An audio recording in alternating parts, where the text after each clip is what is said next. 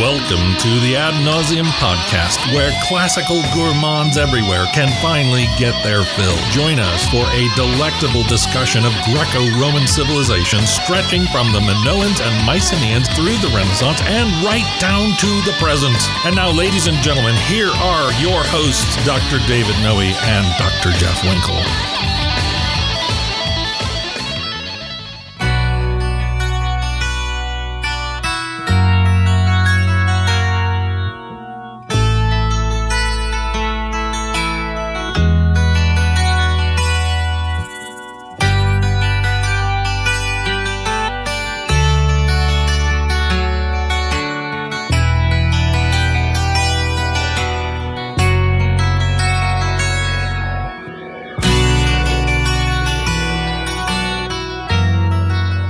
Welcome, listeners, to episode 97 of the Ad Nauseam Podcast. Jeff, what was that? What was that? It was eerie. That was eerie. I recognized it, though. Yes. Did you recognize it?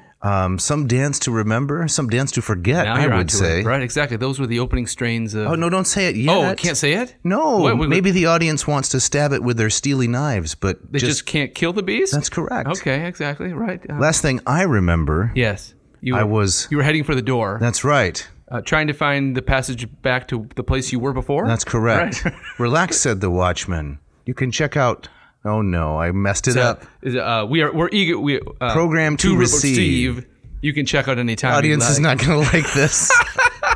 Right. And I consider myself Johnny Pop. You do? Yeah, and yes. I hear him stumbling all over those lyrics. All over the lyrics. Yeah, exactly. Nobody knows what the warm smell of colitas are. Did you know that? Rising up through the air? That's right. Yeah. To this day, nobody knows what Don Henley was talking about. No, not even Don himself. No, but what are we talking about? Now you got me worried about Don Henley. He's going to come after me. It's likely. It's a childhood fear I've had since childhood. Don Henley versus Johnny Pop.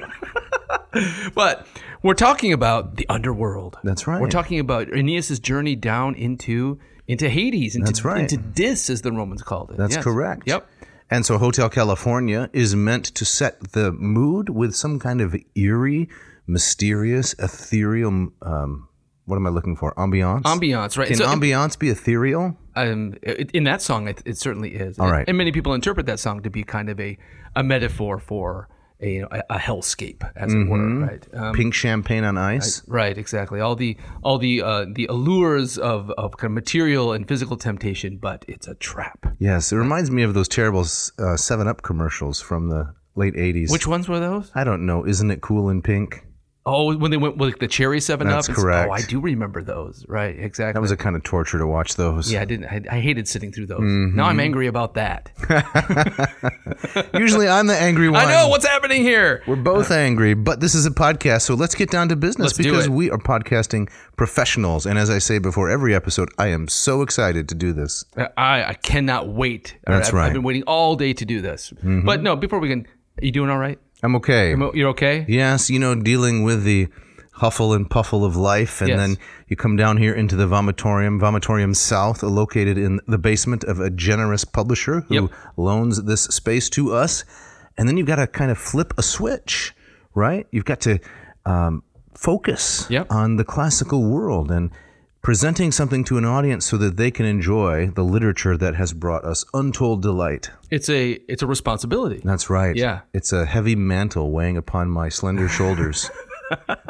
How are you feeling? I'm feeling good. I'm feeling similar. I feel the same way. You walk down the steps and you get in the seat. You put the headphones on, and it's go time. It's go time. Right, that's it. So let's step off the ledge and let's see All what right, happens. let's do it. Yep. So do we have a shout out this week? No, we don't have one. Right. We're out of shout outs. No. So again, listener, get those emails in. We want to hear from you. Is there anybody out there listening? I think there is. The numbers show that there are. Okay. But they're just too shy. Could it be your mom again downloading? It could be 40 to 50 times. Possibly. All right. But hey, do you got an opening quote for us? I do have an opening quote. And this comes from Mr. Brooks Otis. The legendary Brooks Otis. He's been our go-to man. This guy is on fire. From his work, Virgil, A Study in Civilized Poetry, published by the University of Oklahoma Press, dating back to the 1960s, if I'm not mistaken. Or as they say in Latin, ni fallor. Nice. Thank you. He says, the second half of the Aeneid, this is page number 311, the second half of the Aeneid is strikingly different from the first. That's kind of obvious, right, Jeff? Right. The change of model, the substitution of Iliad for Odyssey, is but a symptom of another and deeper change. The psychological and subjective emphasis of the first 6 books is gone. Now this, I think, Jeff, is a highly insightful interpretation. Okay. This is why people don't really like the second half as much. It's not modern. To continue, Aeneas is no more engaged in inner struggle, in the hard task of his remotivation, but in a great war with very tangible human opponents. His pietas has been established. We now see it demonstrated in action. In this sense, the Iliadic Aeneid is the obvious climax of the epic. Aeneas' struggle with the Latins, this of course is the people group that he must subdue in order to forge the Roman race, is a maius opus, right? Latin for big task, bigger task, and with it a maior rerum ordo, a new world order, begins. But in another sense, the Iliadic Aeneid contains, or seems at first sight to contain, an element of anticlimax. We have been so prepared for the great test in Latium, so assured of Aeneas' success, so instructed in the designs of fate, that the actual result seems all but discounted in advance. The interest of the hero's bitter personal struggle for self-mastery is, for at least many moderns, far greater than that of the tangible narrative of a battle whose outcome is certain. And then finally, nor does Virgil seem to make it easy for us. He now presents Aeneas as a quite static figure, unchanging and foursquare in his pietas, while it is his opponents, Turnus above all, but also Lausus, Camilla, and even Mezentius, who struggle with pathetic heroism in a most unequal combat with fate. Nor does Virgil share with Homer any particular zest for battles or the incidents of battle. He does not, in fact, hide his aversion to war or his strong preference for peace. Very interesting. Yes. Yeah. That captures a lot, doesn't it? It does. I mean, it reminds me of, in terms of its similarities to the Iliad, is that many readers of the Iliad find Hector to be the more sympathetic, absolutely, the more three-dimensional character, and Achilles is kind of the two-dimensional monster, at least until the very end. Definitely. And so I think maybe we could see Aeneas kind of his staticness. Well, he's falling into that Achilles role. You're right. And we find Turnus, by default, a much more interesting character. That's right. I do wonder, though, if ancient audiences would have had the same sort of predilections that we do. In other words, would they have found Hector, the obvious loser, would they have found him as appealing as Achilles? Achilles is very off-putting because he's a killing machine. Right.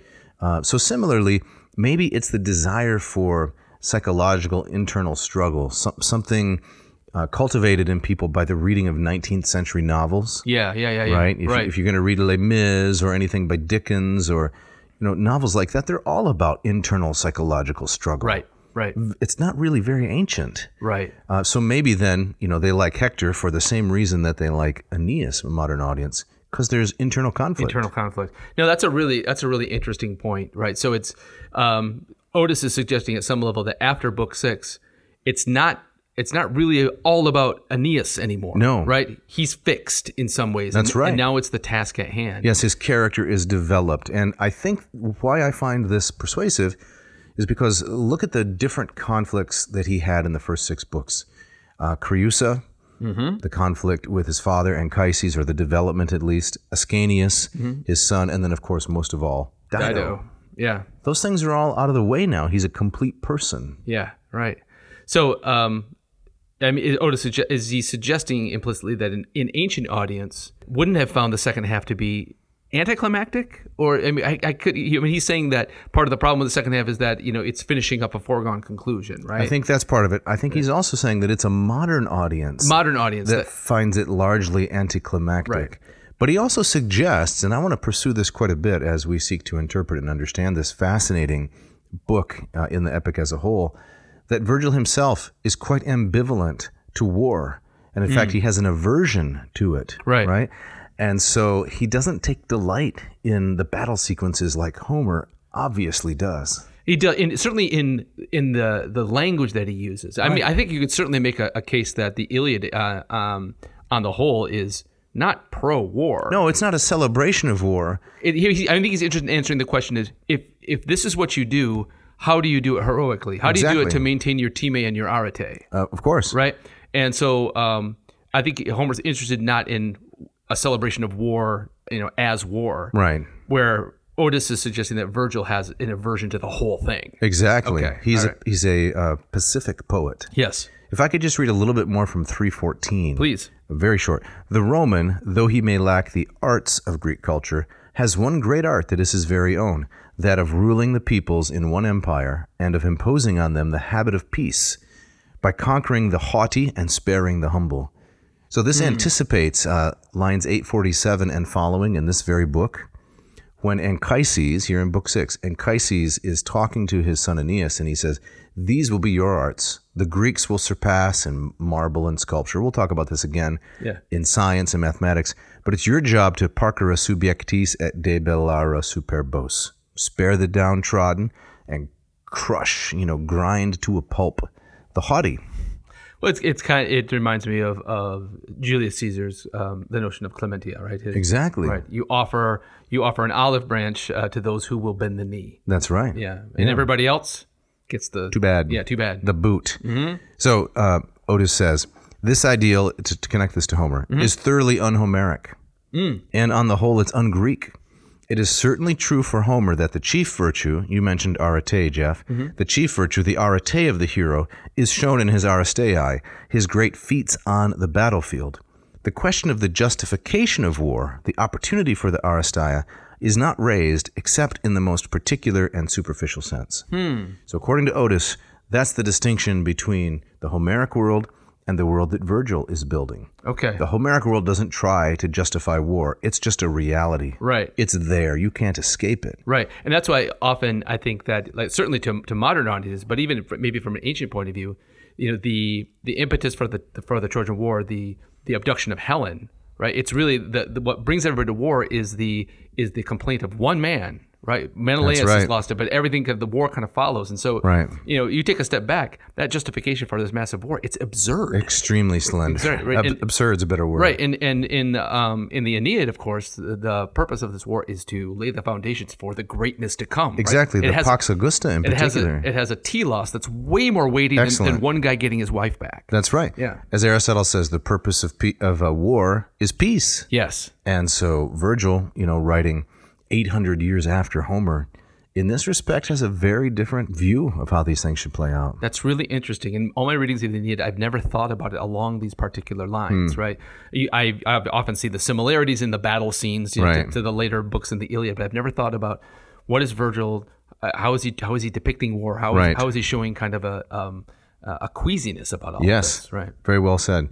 When we get to the end of the whole epic, whenever that is, we're going to look at a number of different interpretations, something I've used in my mythology classes whenever we wind up the Aeneid. C.M. Bowra has a nice interpretation of this. C.S. Lewis, in his preface to Paradise Lost, talks about Virgil's view of war and of human destiny. So we're going to revisit and touch on these themes once again. Excellent. Yeah.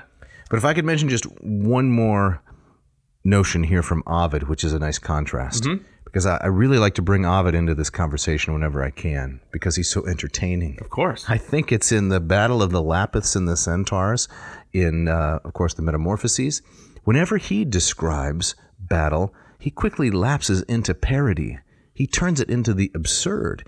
And there's one really memorable phrase or incident, where I think one of the centaurs whacks one of the Lapiths in the nose, and his brains come out through his nose like cottage cheese.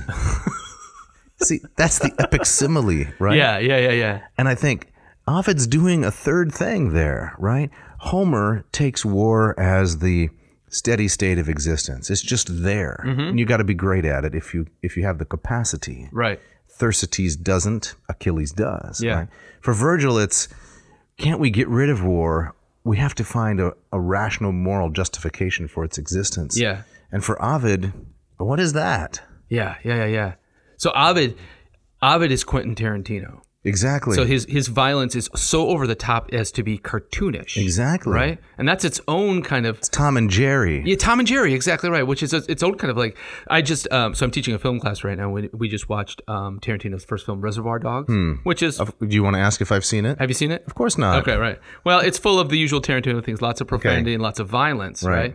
And I've seen the film a few times, and what I walked away from that is that, one of the questions I asked the class, what's the purpose of the violence? That's a good question. What's the message here, right? What do they say? And, well, they were kind of all over the map, but it really struck me as just how nihilistic it was, right? That Tarantino is trying to say, by having the violence be so over the top, he's trying to in some way say, look how meaningless all of this is. It's really bleak. How meaningless the violence is, or how meaningless his story, or everything? How the violence purports, the characters in the film purport to use violence to get to particular ends. But those ends are so devoid of meaning that the violence just makes the nihilism extra spicy nihilism. Okay. Right.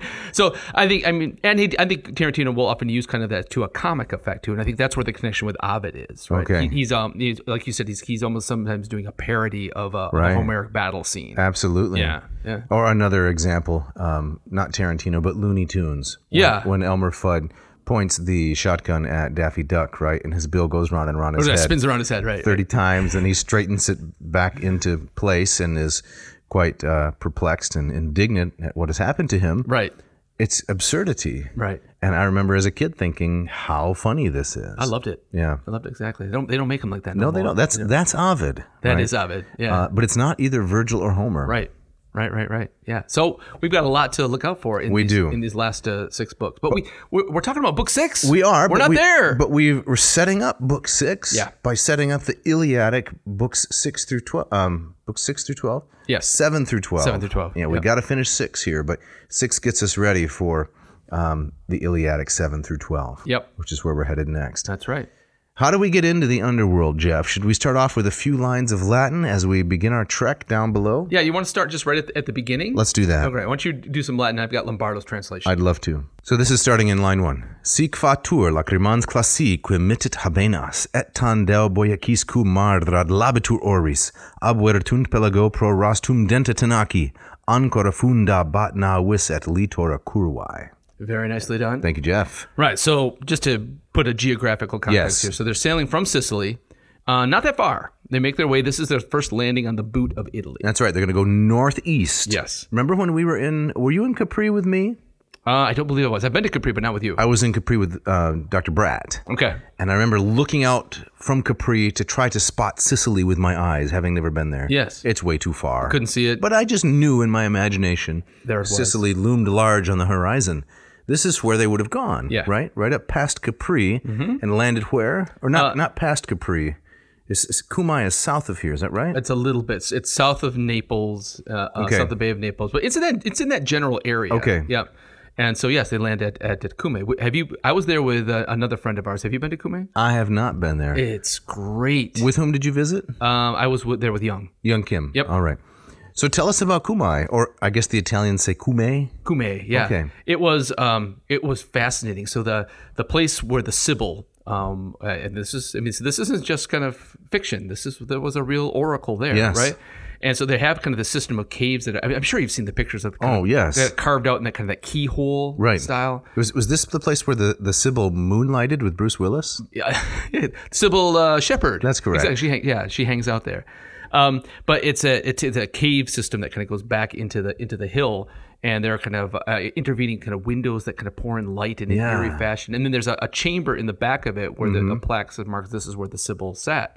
And so a kind of an inner holy of holies, not all that different than say we found at Delphi, which we talked about on the show. And it's near. There is a Lake Avernus there, the birdless lake. And then we also went... The birdless lake? Birdless lake. Tell us more. Well, so Avernus Ornos in Greek. So, without an Ornos, without a... So that's the etymology of Avernus? Yes. I did not know that. Right, so that it's so bleak, so dark, so full of death, even birds won't fly over it or land upon it. And then there's also a volcano in that area, whose name I'm forgetting, that you can walk on kind of on the floor, like in the caldera, and you have that stink of sulfur from these vents. So you have Lake Avernus, you have kind of the stink of sulfur, you have this cave system all in this general area. And sounds like a middle school locker room. Exactly, right. All those unwashed shorts. We don't want to talk about it. But you have all kind of the elements of an underworld there. Right. Like, the stink of sulfur associated with the underworld and Right. Hades and hell. Place of darkness or torture. Right, and the Birdless Lake, a cave system where you're literally undergoing a catabasis, a descent. Right. You have all the elements for an entrance into hell. And so when I was reading these opening lines of Aeneas 6, or not, I mean the first third of it, it reminded me of being right there. Yes, took you right back there. You can picture that very specific landscape that he's describing. Yeah.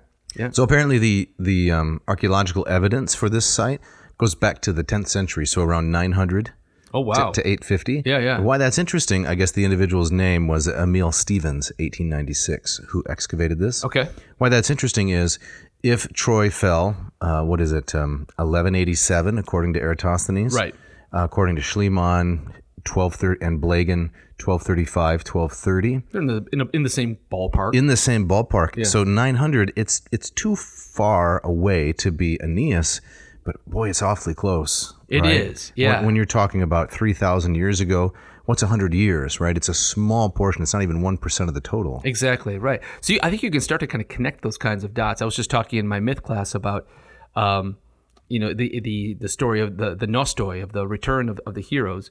For the vast majority of the Greek kings coming home, it ends badly. Correct. Or they're lost or killed, and how that seems to coincide with a decline of the mainland, right? And so, can that be a coincidence? No, right? No. And so, while you can never kind of get to the hardcore truth of whatever the Trojan War was, or whatever the leaving Troy and landing at Italy was, you can connect these dots, right? Unless we get more information from somewhere, yeah, which is always possible, but as time goes on, it seems less likely. Because evidence gets lost. I guess it's about 3% of the total. I misspoke, but anyway, the Bronze Age settlement was the pit culture people. Pit culture? Yes. Their culture was centered around small... Eating cherries and spitting them? I don't know. I was thinking small, kind of shallow No, holes. that's correct. Okay, It goes with what you were saying about all of these vacua, right, around the cave where the light pours in. But the Greek settlement, 8th century. 8th century. Yeah, so around the time of the settlement of Rome itself, the legendary, 753. Same time as Homer and Hesiod, too. That's correct. Yeah. So the Greeks landed there, and that's where the West Greek alphabet came, which eventually became the Roman alphabet. Right. So Cumae, I haven't been there. You've been there. We got to go there together. That'd be great fun. Be excellent. Yeah. And why and how is the Sibyl there? Well, I mean, I always took it to be that the Sibyl, she's a liminal figure.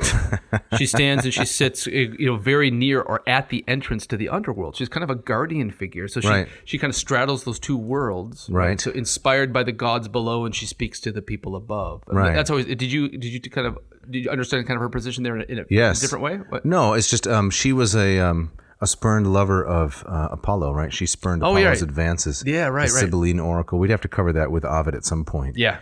But I think we should come up with some kind of a game. A game? Every time you say liminal, Mark gives away a ratio 8. I don't think Mark's going to want to hear that. You don't think Mark's going to go for that? Mark's going to go broke. It might bridle your liminality temporarily. That's what this is for? That's what this is you're about, telling me baby. To rein it in. Rein it in. All right. So what does Lombardo say about those first lines? Yeah, so he translates thusly, and I'll take it a little bit further than the Latin you read. Aeneas wept as he spoke, and let the fleet glide along until it reached Cumae. Keels backed into the long arc of Euboean beach, prows seaward as the anchors bit into the sea's shelving floor. Crews flashed ashore onto the banks of Italy. Some kindled fire from veins of flint, some foraged timber from the wilderness, others located streams. But Aeneas, on a mission of his own, sought the high holy places of Apollo, and the Sibyl's deeps, the immense caverns where the prophetic god from Delos breathes into her mind and soul and opens the future. Aeneas and his men were soon within, the groves of Trivia and under the golden eaves.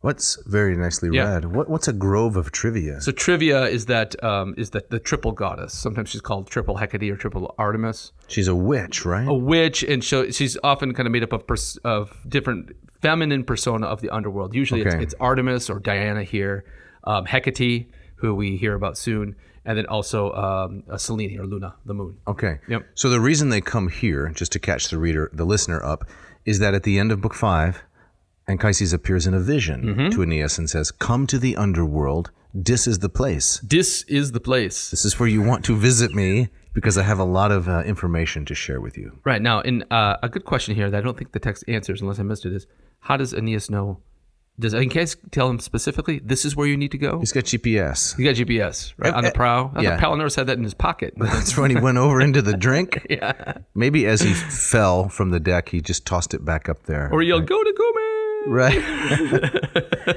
I think probably what's happening is everybody knows there is an oracle of Apollo at Cumae. Okay. That's where the Sibyl is. This is lore that they would have acquired, Aeneas would have acquired in Troy, right? So this is why he can bounce around from island to island for years, but he can make a beeline for Cumae. Oh, come on, Jeff. I'm sorry. This is a question I'm not supposed to ask? Yeah, this is where they insert in the Latin text, ut dicunt, as they say. As they say. Right. Yeah. Why is Aeneas able to get to Cumae so reliably? It's because everybody knows she's there, ut dicunt, as they say. That's right. Move along. Correct. All right. And now we're introduced to another mythological storyline. Yeah. And that is Daedalus. Daedalus, right. And Virgil goes on at some length, not only talking about Daedalus, but talking about Daedalus' connection to Minos and the Minotaur and Theseus and Ariadne.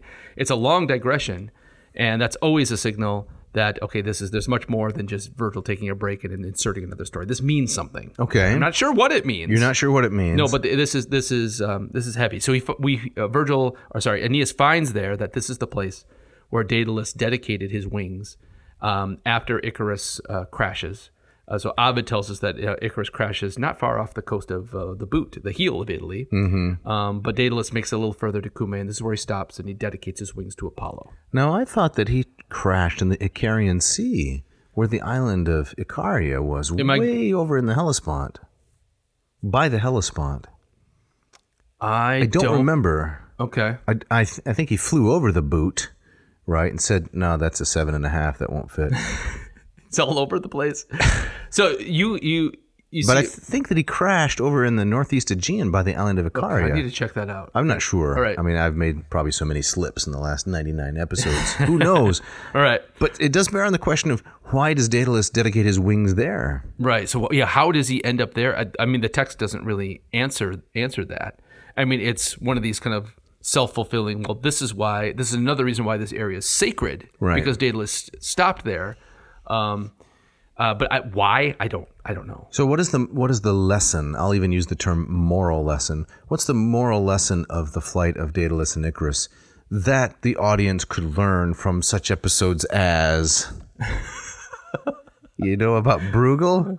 Oh, Bruegel. Right. What's the name of that episode? I don't even remember now. I've been so Bruegeled by that episode. Right. What are the lessons the story can teach, though? Yeah. So what is it about? It's about a lot of things. It's about listen to your dad. Listen to your dad. Because Icarus would not observe moderation. So listen to your dad. Right. There's the father-son pair. Yeah. Don't tempt the gods. Don't tempt the gods. Don't innovate like the gods. Mm-hmm. At least in Ovid's telling, which I think is by far the best. Yes. Daedalus says, I'm going to try to be like the gods and I'm going to fly. Mm-hmm. Right. And so the flight of Icarus and Daedalus in Bruegel's telling, the guy points up and says, they must be gods. Right. Following Ovid. So don't do that. Another one would be, I guess, that if you choose freedom over security, which is what Daedalus does, mm-hmm. right? I have to leave the prison of Crete, but both myself and my son may die in the process. Mm-hmm. If you do that, you have to bear the consequence. Right. And I think there's a kind of an implicit Greek lesson that any kind of heroic act is by default hubris. Like whether you like it or not, right? So I mean, any heroic act. Well, I mean, if you think about how the vast majority of hero tales end for the Greek heroes, they end in a pathetic manner, right? Destruction. So I think there's this notion is that yes, while we celebrate the hero and we marvel at what they're able to do, simply performing a heroic act, killing the Minotaur, beheading Medusa, is by default a kind of hubris. You're going too far. And in that kind of Greek calculus, that means you have to be balanced out by a catastrophe. You got to pay the piper. Yeah, and on the graph, then you still wind up at that golden mean. Okay. Right? So I think that... I think Ovid doesn't emphasize that. I think a Roman view of those kinds of things is slightly different. You're right. But I think there is that element at play is that Daedalus is caught in a bind. To escape Crete, the only way he can escape Crete is to commit an act of hubris. By imitating the gods and flying, because only they are able to do that. Right. You can't do that. So the connection to Virgil. So why does Virgil do this digression? The father-son pair. Okay. Right. Aeneas is being an obedient son. He is being a son who heeds Anchises' commands for moderation. He's going to seek his father's advice. This is quintessentially Roman, right? The most important relationship in Roman culture is that between father and son. Yep. Absolutely important. Unlike Daedalus and Icarus, the father dies, the son lives on. Anchises the son dies, the father lives on, Daedalus, with grief and sorrow. Anchises dies, Aeneas lives on, obedient to his father's wishes. Maybe that's the contrast that Virgil's establishing. I like that a lot, right? I do, and it struck me as I was reading it. Yes, there are these parallels between the two, but maybe so. Aeneas here is kind of the Icarus who listened, right? And so he makes it there. I think it's also an opportunity to bring Apollo into this. Back into thinking about the Iliad. Apollo is one of the gods who's on the side of the Trojans. Right. Virgil even mentions that Apollo was the god who guided the arrow of Paris into the heel of Achilles. Right. And so he's a natural kind of like guardian waiting for them there. So, I mean, I think maybe just one kind of practical reason that Virgil brings that story into, or brings that tradition into his story. Right. So he already has kind of a protector kind of waiting for him there. Okay. Makes good sense. Yep. So they spend about Virgil spends 25, 30 lines on the story of Daedalus and Icarus. And then to read the Kresak translation here, they would have scanned it all had not Achates brought Deiphobie, the priestess, daughter of Glaucus, serving Trivia and Phoebus. They had been sent ahead. Now Glaucus's daughter said, "The moment does not call for seeing sights. Instead, kill 7 bullocks from an untouched herd and slay as many sheep all rightly picked with no delay." Aeneas acts, she's spoken, and his men obey. So that reminded me of them encountering the frieze sculptures in Carthage, right? Yes. They're kind of frozen by the by the movie that's playing. Aeneas and trusty Fides Achates, right? Yep. Trusty Achates. There we are on the scenes, right? There's Troy. And they're about to do that again. Yeah. And it's Achates who brings along this priestess, Deiphobie, who says, "No, stop it. This is not time for sightseeing. Get out of the gift shop. Right. Let's move on." Right. So we're still dealing in Book 6 in Aeneas, who is maybe easily distracted, perhaps stuck, doesn't really quite know how to move forward there, and so he has to be kind of like snap out of it. He needs to be pushed and prodded just a little bit. So we'll see how this, according to Brooks, that's correct, how this changes starting in the next book. That's correct. All right. So yeah, there's again in this book lots of sacrifices, lots of rituals. You have to kind of cross all your T's and dot all your ritual I's before you can move forward, and it starts here. And so Deiphobie says, "No, you got to get these kind of animals. You got to do this. You got to do that. You got to sacrifice. Let's get this thing moving. Show your piety." And then they advance a little bit further to the cave, and they hear from within the cry of the virgin, the Sibylline prophetess. Yes. And she says, "It's time, right? It's time." Suddenly before the doors, her face's color failed, and she began to pant and heave. This is Kresak. Her hair became a storm.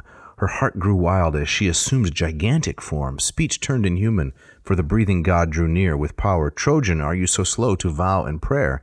Aeneas, do you pause? For till you act, its maw won't open in this great place filled with sacred awe." Very nice. Let me give you Lombardo's rendering of that. Same thing? Yes. As she spoke there before the gates, her color changed, her hair spread out into fiery points. She panted for air, and her breast heaved with feral madness. She was larger than life now, and her voice was no longer human, as the god's power took possession of her. You like that quite a bit better? I do. Yeah. I mean, I do prefer that. I want to ask you if you've seen a movie that you haven't seen. Yes. Have you seen The Exorcist? No. Okay. But this very much reminds me of the kind of the general. It's famous. I know the general story. The little girl is possessed by a demon, right? Right. And she takes on a voice that's not her. Yo, I know, right. Jeff. Right. So that's creeping me out already. It reminds me here of the voice that is not the voice of the body, right? Yeah. But not malevolent in this case, right? No. Not safe, but not malevolent. It's not safe. And so going on with Lombardo, she says, "You hesitate to pray? Hesitate, Aeneas of Troy? The great mouths of this thunderstruck hall will not open until you pray." Right? So this again, we talked about, I think we said, no filmed version of the Aeneid. There's that old telenovela from Italy, right? Apparently, but I mean, this is, again, cinematic. This would make a great scene. Even just doing an episode of Book 6 would be incredible. You got easily 12 films here, right? Oh, yeah. One per book. One per book. People would say, oh, come on. But have you heard of the Marvel Cinematic Universe? Of course. How many movies do they have MCU, now? 19? One comes out every half an hour. Exactly. Right. They're up to 19, something like that. Right. And not all of them winners, I may say. No. But like a 12-episode miniseries on some streaming network. The BBC has probably done it with horrible graphics already, like cartoon ghosts, They got some guy in the kitchen with an old teacup and a spoon making this sound effects. Right, exactly. So BBC, don't bother. I'd still watch it. I'm sure you would. Now, I'm guessing our audience is big on the BBC. Yeah, I like. There's a lot of BBC productions that I like. Nah. No, none of them. Nah. Really? No. There's been some really good stuff in the last. Give me an example. There is a series called Happy Valley. I don't which like the is title. Fantastic. Okay. Right. It doesn't need goofy special effects, but just tremendous writing and acting. Okay. Yeah.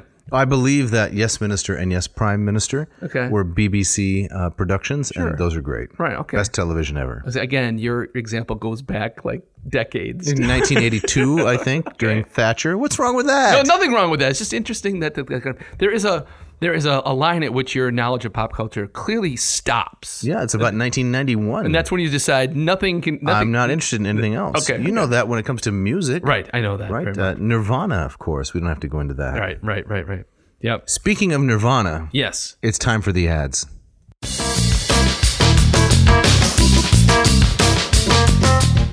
This episode of Ad Nauseum is brought to you by Hackett Publishing. Speaking of Nirvana, I think Kurt Cobain was a huge fan of Hackett Publishing. You think so? I think I've seen photographs of him in the studio, and he had some volumes on the back shelf, and Right. I recognize the translation of the Bacchae. Okay. I recognized Stanley Lombardo's Odyssey. Really? Who knew? Right. Who knew? Right. It's a big surprise. So I think I can't really vouch for it. Does that quote unquote band have any kind of classical allusions or references in its lyrics? Boy, not that I can think of on yeah, the top of my head. there you go. What are you trying to say? I'm trying to say that they weren't that great.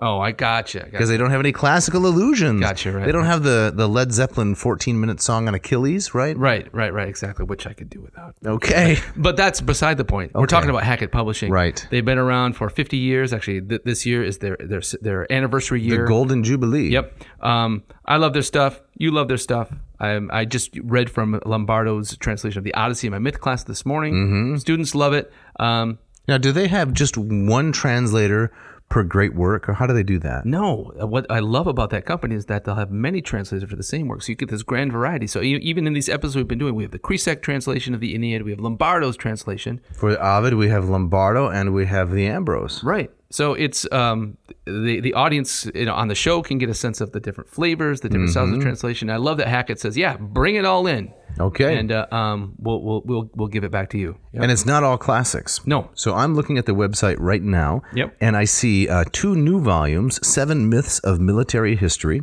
by John D. Hostler. That's a new volume out. Right next to it, Destroying to Replace. Settler Genocides of Indigenous Peoples by Muhammad Adhikari. So this is the critical themes in world history. Yeah. And right next to it, Sanctified Violence, Holy War in World History by Alfred J. Andrea and Andrew Holt. Another one of the critical themes in world history. Fantastic. So listener, do yourself a favor. Check out HackettPublishing.com. Scroll through their massive library of available volumes and find the text that you want. Click on them, and in the coupon code box, you will type in AN2022. And that will get you, Dave, what does that get them? Well, it gets you 20% off, and you have to pay 3 times as much for shipping. No. Is that right? No, it's free shipping. Oh, free shipping. Right. Sorry. So that's a deal that you can't find at that other kind of watery themed place where lots of people like to buy their things. Right? Yes, 20% off and free shipping. And I'd like to also mention that if you're interested in studying Latin, for example, with my LLPSI course, latinperdiem.com/LLPSI, where I take you ab initio from the ground up in learning Latin so that you can learn to read and scan aloud poetry like Jeff and I do on this program. Hackett is the one who sells all those wonderful books. Right. The Orberg Lingua Latina per se Illustrata, the Familia Romana, Roma Iterna, and all the aids and so forth. Hackett is the one who purveys these. Yes. You go there, you pick up the book, put it in your cart, you mosey over to Latin Per Diem, you think about signing up for my course, and then you do it. You see the It's a tie-in. The cross-pollination, Yeah, you like absolutely, that? yeah. You won't regret it. Check it out. This episode is also brought to you by Ratio Coffee. Mark Helweg and his crack team in Portland, Oregon has figured out how to allow you to have great coffee every morning. Jeff, how is it done? You can. If there's two machines, Okay. that you can get. You're saying you need two machines to make a great cup of coffee. No, you need one of the two, right? The Ratio 6, the Ratio 8. It's very simple. You pour in the water. You put in your carafe. You use the metal cone, Right. And you fill it with your favorite grounds, Or the paper cone. Yep, Right. either will work. Hit that button, and then it's really complicated. There, the scorch pad goes on. There's another kind of attachment. No, wait. It's simple. It's simple, It's simple, Jeff. right? There's three stages. What are those stages again? Those three stages are the groom, the stew, No. and the steady. No, you're close. It's the bloom, The bloom. followed by the brew. Okay. And then it's the rock steady. Ready. Ready. Ready, It's yes, ready. yes. Right. So I'm reading the Ratio Coffee Journal. Yeah. It's an online blog, Okay. which they have on the internet now. And it says, begin the brewing cycle by touching the start button. Yeah. That's it. That's it. You're done. Right. You can preheat the carafe with hot water from your sink, a kettle, or by running a brew cycle of any size without coffee. You ever run a brew cycle? I haven't. Well, not with this intention here. No, but you can just run a brew cycle. You can just run a brew cycle without right. coffee, and that'll heat up your carafe, get everything ready. Alternately, you can fill the tank beyond your intended batch size and stop the brew cycle when the tank reaches the desired level by touching the button. Did you know when you touch the button, it stops the brew cycle? I didn't. I'm learning all kinds of stuff here. Yeah. Wow. Yeah, touch the button, start. Touch the button, stop. Man, Pretty simple, huh? it is pretty simple. Did you have any coffee this morning? I did. I fired up my Ratio 8 this morning. Made again, as it always does, a consistent, perfect cup of coffee. For you and Mrs. Winkle. Exactly right. Okay. Yeah. I brought it to her. She was still kind of arousing in bed, and That is so sweet and kind of you. she always. That's the best way to wake up. Right. Yep. It's the best part of waking up. Wait, no. Let's not get in. That's like a phrase from some other like Insta coffee. Yeah, right? I think it's Dolgers or something like that. That's right. Haxwell Mouse. So if our listeners want to get one of these machines, the 6 or the 8, what should they do? They should go to ratiocoffee.com. Mm-hmm. They should take a look at all of the wonderful machines. The 6 comes in 3 different styles. It is the stainless steel, the white, and the matte black. Mm-hmm. It's a little more attainable in terms of its price point. Or they can look at the 8, which is a little less attainable. It's going to take up some prime real estate on your countertop, and it's going to be a gorgeous work of art. Yes. At which all of your friends and acquaintances will gawk. That's right. Exactly. So select one, put it into your shopping cart, and at checkout, please enter this coupon code if you want 2 things: great coffee and to support this humble podcast. Jeff, what's the coupon code? ANCO ANCO V4. ad nauseum coffee Coffee. and then Victor 4. Victor 4, and that will get you at 15% off. 15% off. You will not regret it. No, you will not.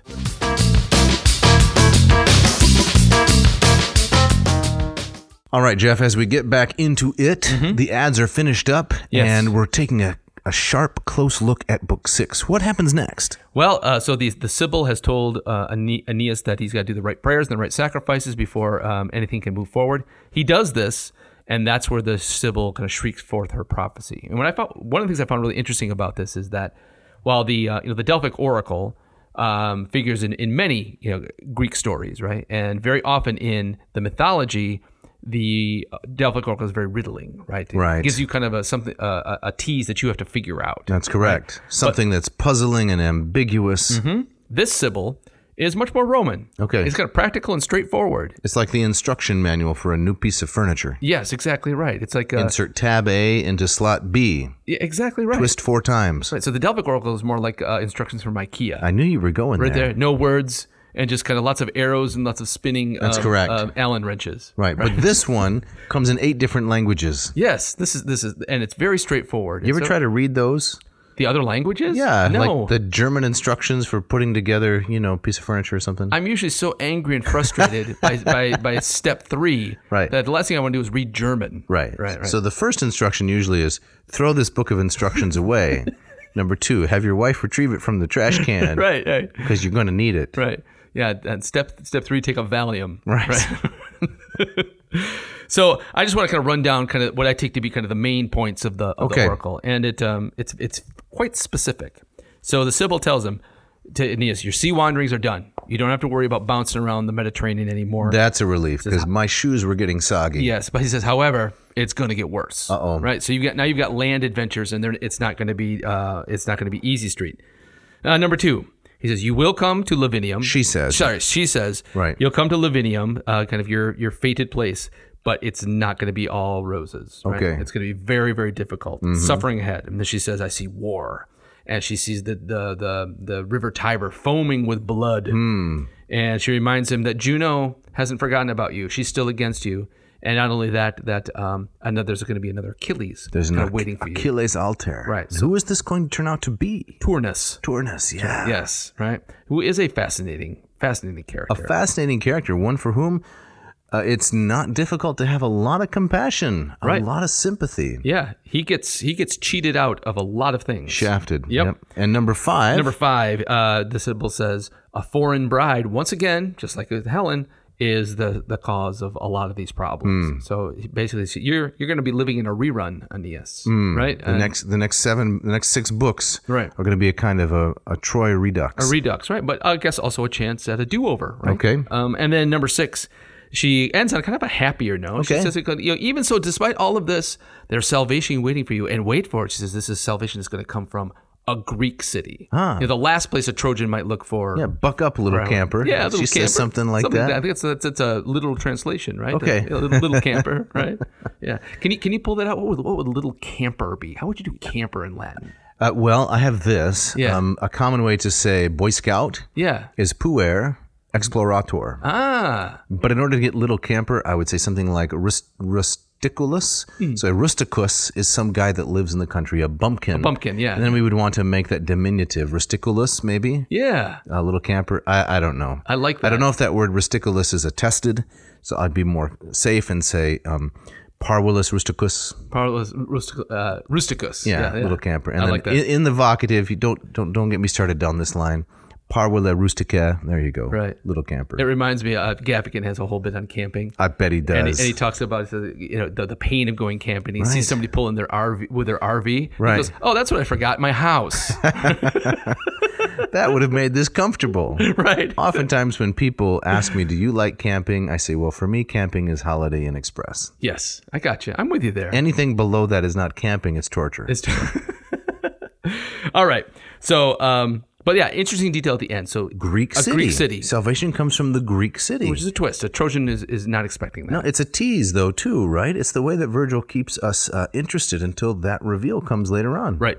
That's right. Exactly.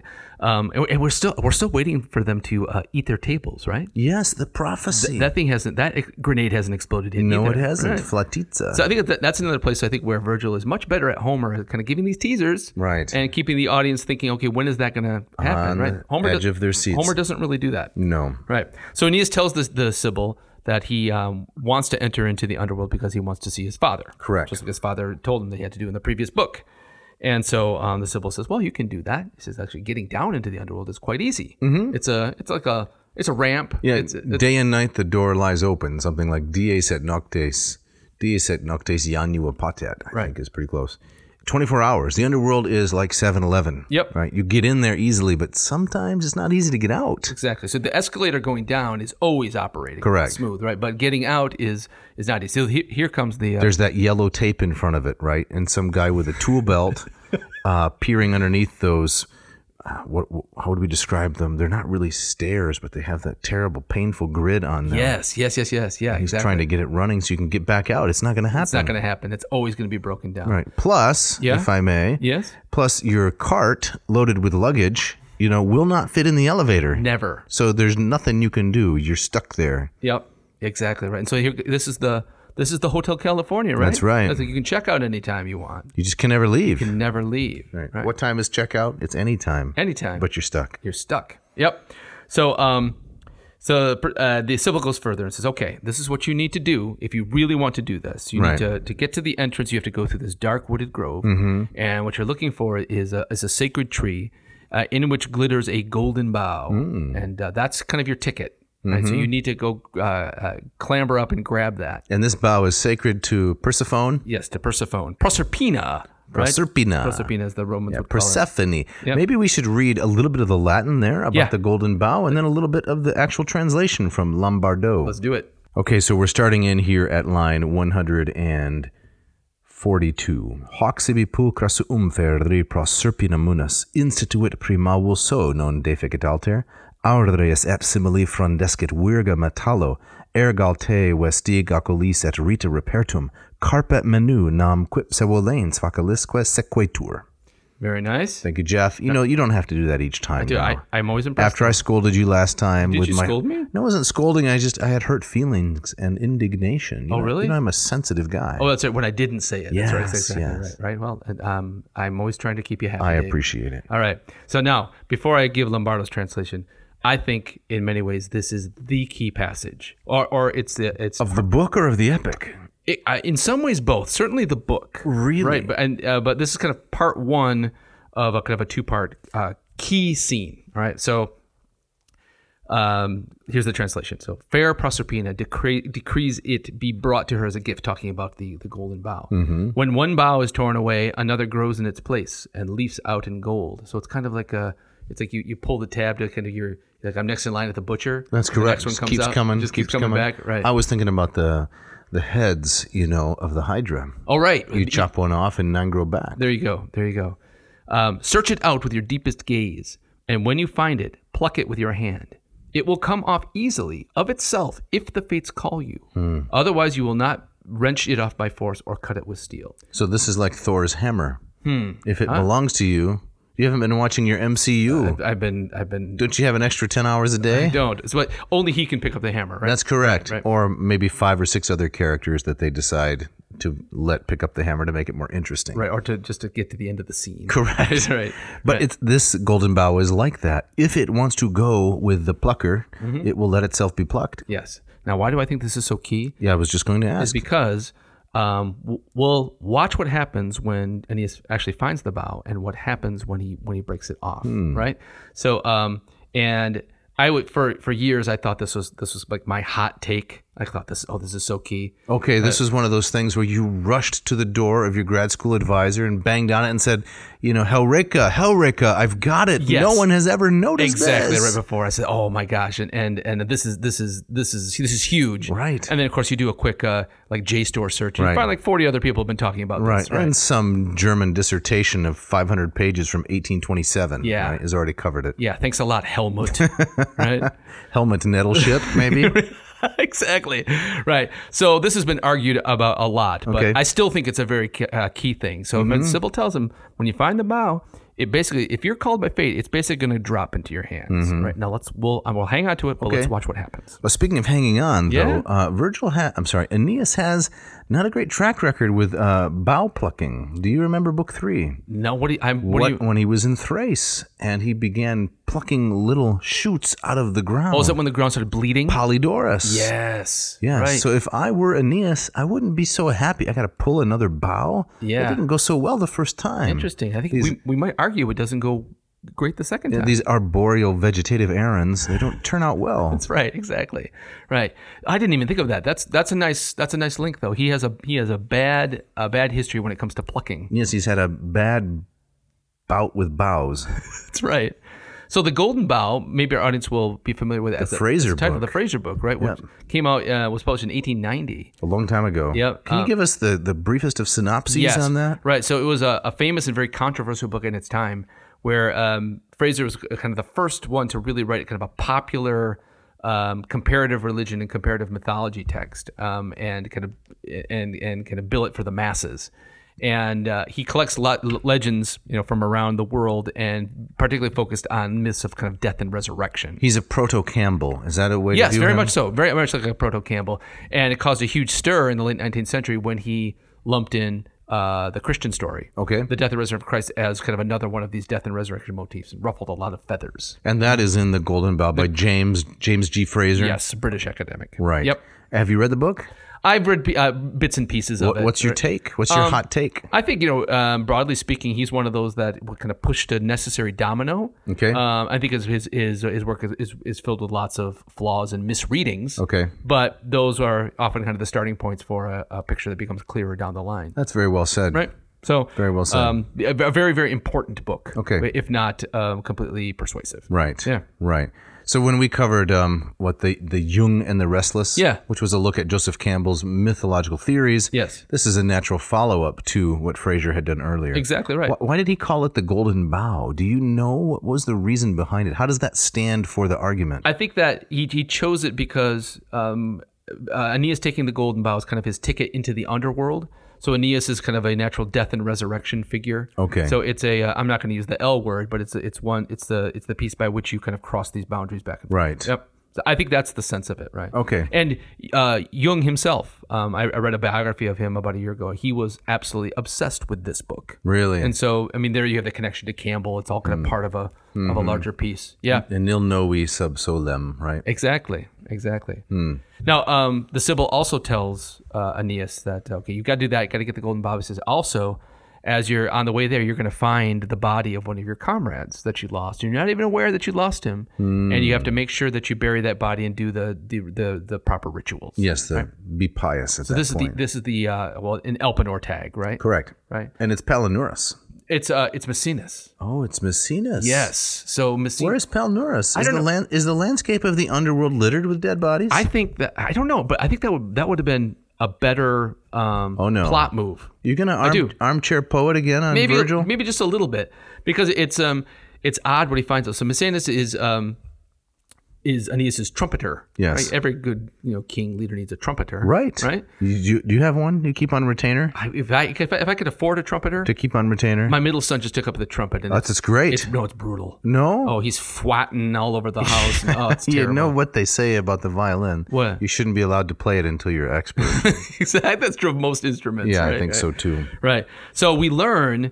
Although I think Virgil adds a kind of like an ut dicunt, right? Kind of almost like shedding some doubt on the story. Right. But apparently Misenum had blown a conch shell. Oh, you never want to do that. What did he get? A kind of sepsis from that? Was it contaminated? No, an infection. He riled up Triton. Oh, like, Mr. Conch Shell himself. Right. Isn't it pronounced conch? Conch? You keep saying conch. Isn't that conch? It's not conch. Okay. It's conch. All right, it's conch. That sounds weird to me. People don't eat conch fritters. Right. So it's conch. I'm gonna dilate on this a bit, because this is as bad as Macabre. I remember just reading A Lord of the Flies in high school, and yes, and I think it's like to speak you What's have to hold the name? conch. Piggy, yes, and Ralph and Jack. Right, they grabbed the conch shell. The conch. All right, I'll say conch from here on. Now it sounds extra weird to me. Okay. All right. So he blows a blast on the conch, and that gets the attention of Triton. Right. Who is he's the conch master. He's the conch master. Right. And Virgil suggests that Triton takes it as a challenge. Okay. Right. So they have a conch off? They do have a conch. Actually, they don't have a conch off. He nips it in the bud and just simply drowns Maecenas. Like, how dare you conch in my presence? They don't have any kind of a competition. No, there's no conching around. Yeah. I'm pretty sure Konkoff won the World Chess Championship in 1964. Vladimir Konkoff? Vladimir Konkoff. Oh, the guy was unstoppable. He's never been heard of since, right? It felt a little stitched on. Okay. Right? I think it would have been better if it was Palinurus' body who washes up on the shore, right? You just don't like variety and I love variety, but it has to fit. This felt forced. Like it's almost like Virgil said, Cape Misenum is nearby. I've got to work this in. Right? Well, let's talk about that for a moment. Okay. Right? Misenum was the town that was it was the southern port for the entire Roman Navy. Yeah. Right there in the Bay of Naples. Right? That's right. I think it was Misenum to which Pliny the Elder sailed, isn't it? He sailed from that to Pompeii. To rescue people. It's the vantage point where Pliny the Younger saw the whole thing happen. Correct. Yes. So that's an important town. We need to have something significant as to why it's named that. It's just it just feels like he threw it in. I think that if Virgil had the time to do a little bit of touch up, this is one place where he might have smoothed that out. Or he said, Palinurus would work much better here. Well, maybe you're right. So be it. And I don't like Triton because he's the Roman Aquaman. Yeah. And I don't like Aquaman. He is the son, is he not, of Neptune and, Yes. and Amphitrio? Yes, exactly Yes. right. And you don't like him? Well, I mean, he's a pretty boy fountain decoration. Right. Right. He blows his conch. Isn't he in the Piazza Navona? The Bernini sculpture in the Piazza Navona? Is that Triton? I think it is. If not there is a Triton fountain where the water's spraying up from. That's right. Out of his conch. You don't care for him. No, I don't care for him. He's just kind of, he can blow that thing, and then all the fish come to his side. But you know, it's like Aquaman. Where do you go from there? Right. How are you going to fight crime? See, but that's lodged now in your subconscious. You won't be able to forget it.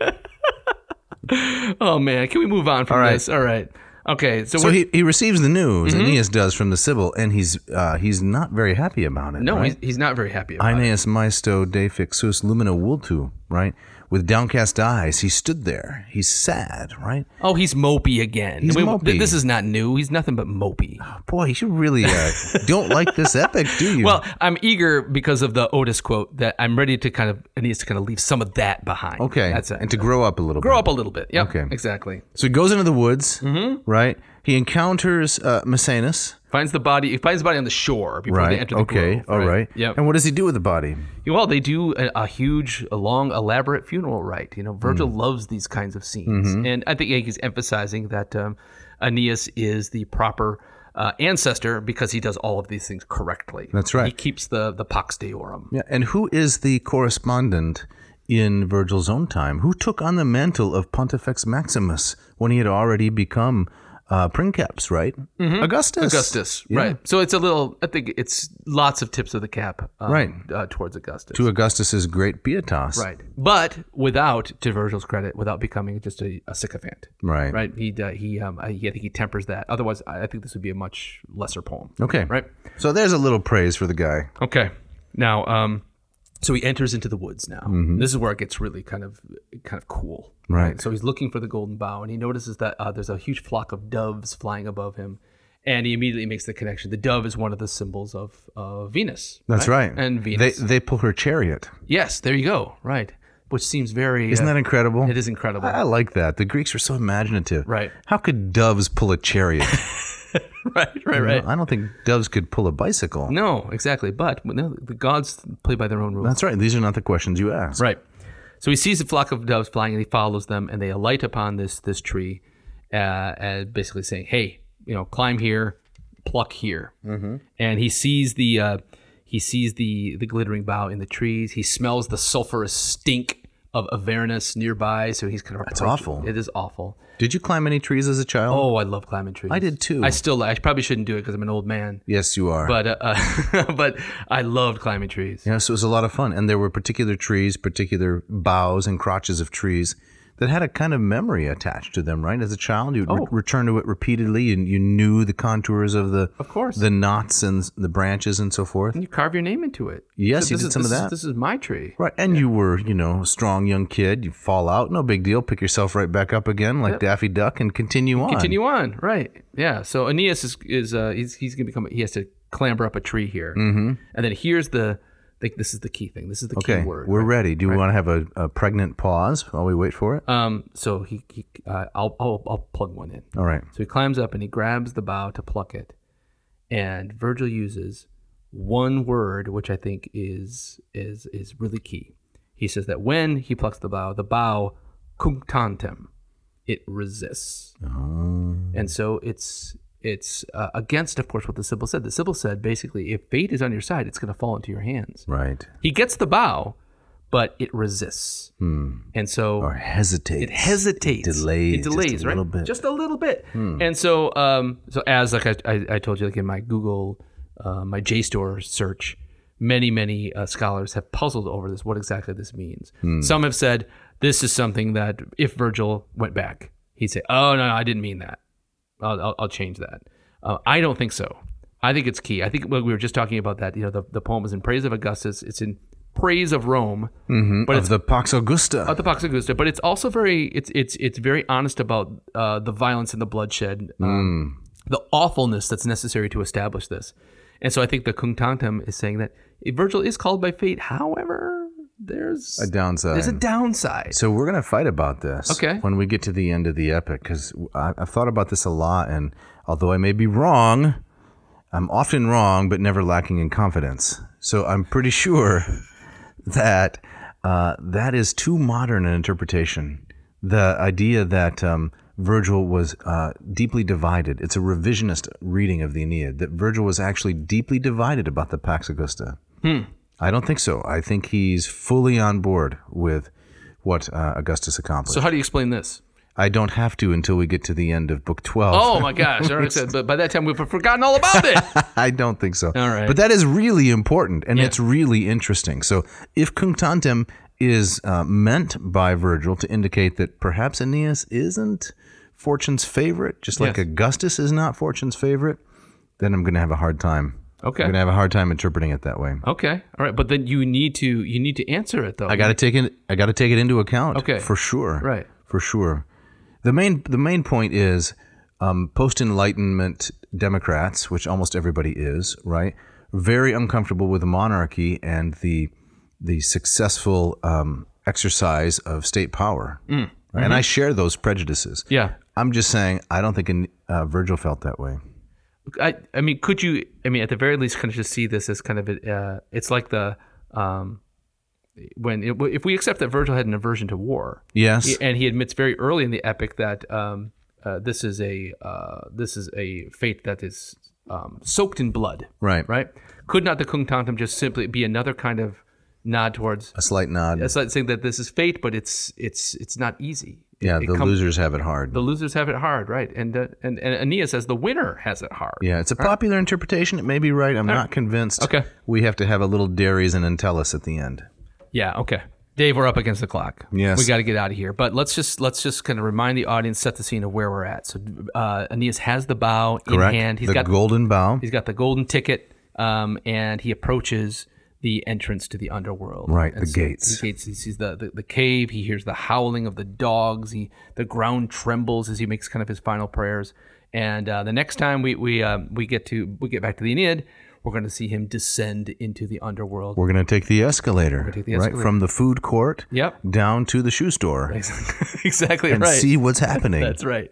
Right. It's going to be good stuff. It is. But we got to get out of here. Okay, let's say some thank yous. Yes. Shall we do that? Yes. Thanks always to Mishka. That's right. Our wonderful engineer. She puts this together, sometimes on a short time schedule. Yes. We're not always the most considerate, right? Just get this done. Get this done. Please. And even so, she sands off the rough edges. Amazing. You know, one comment I routinely hear. What's that? From people who, though they don't send shout outs, do listen. They say the sound quality is really good. Yeah. And I'm so pleased with that because when we started, we thought, man, no idea what we're doing. Right.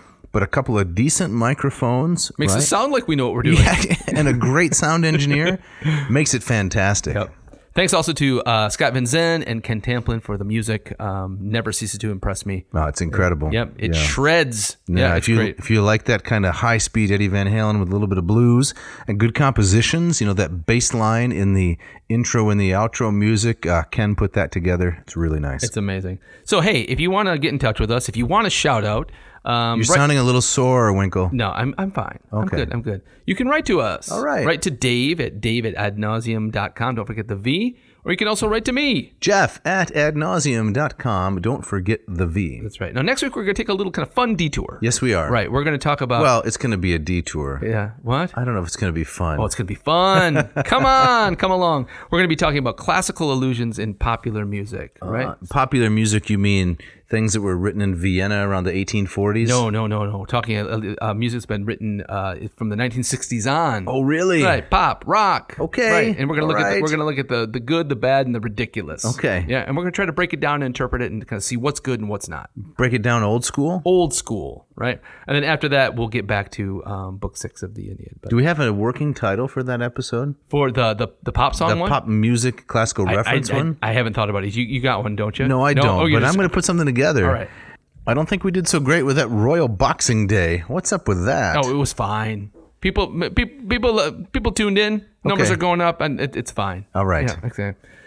So, Dave, I believe you have our gustatory parting shot. I do, and this comes from someone named Chris Fabry from a book called The Promise of Jesse Woods. I like this because it has a classical allusion in it. It does. In fact, that's why I like it the best. He says, the cakes and pies and casseroles beckoned like gastronomic sirens, and there was no one to lash me to the mast.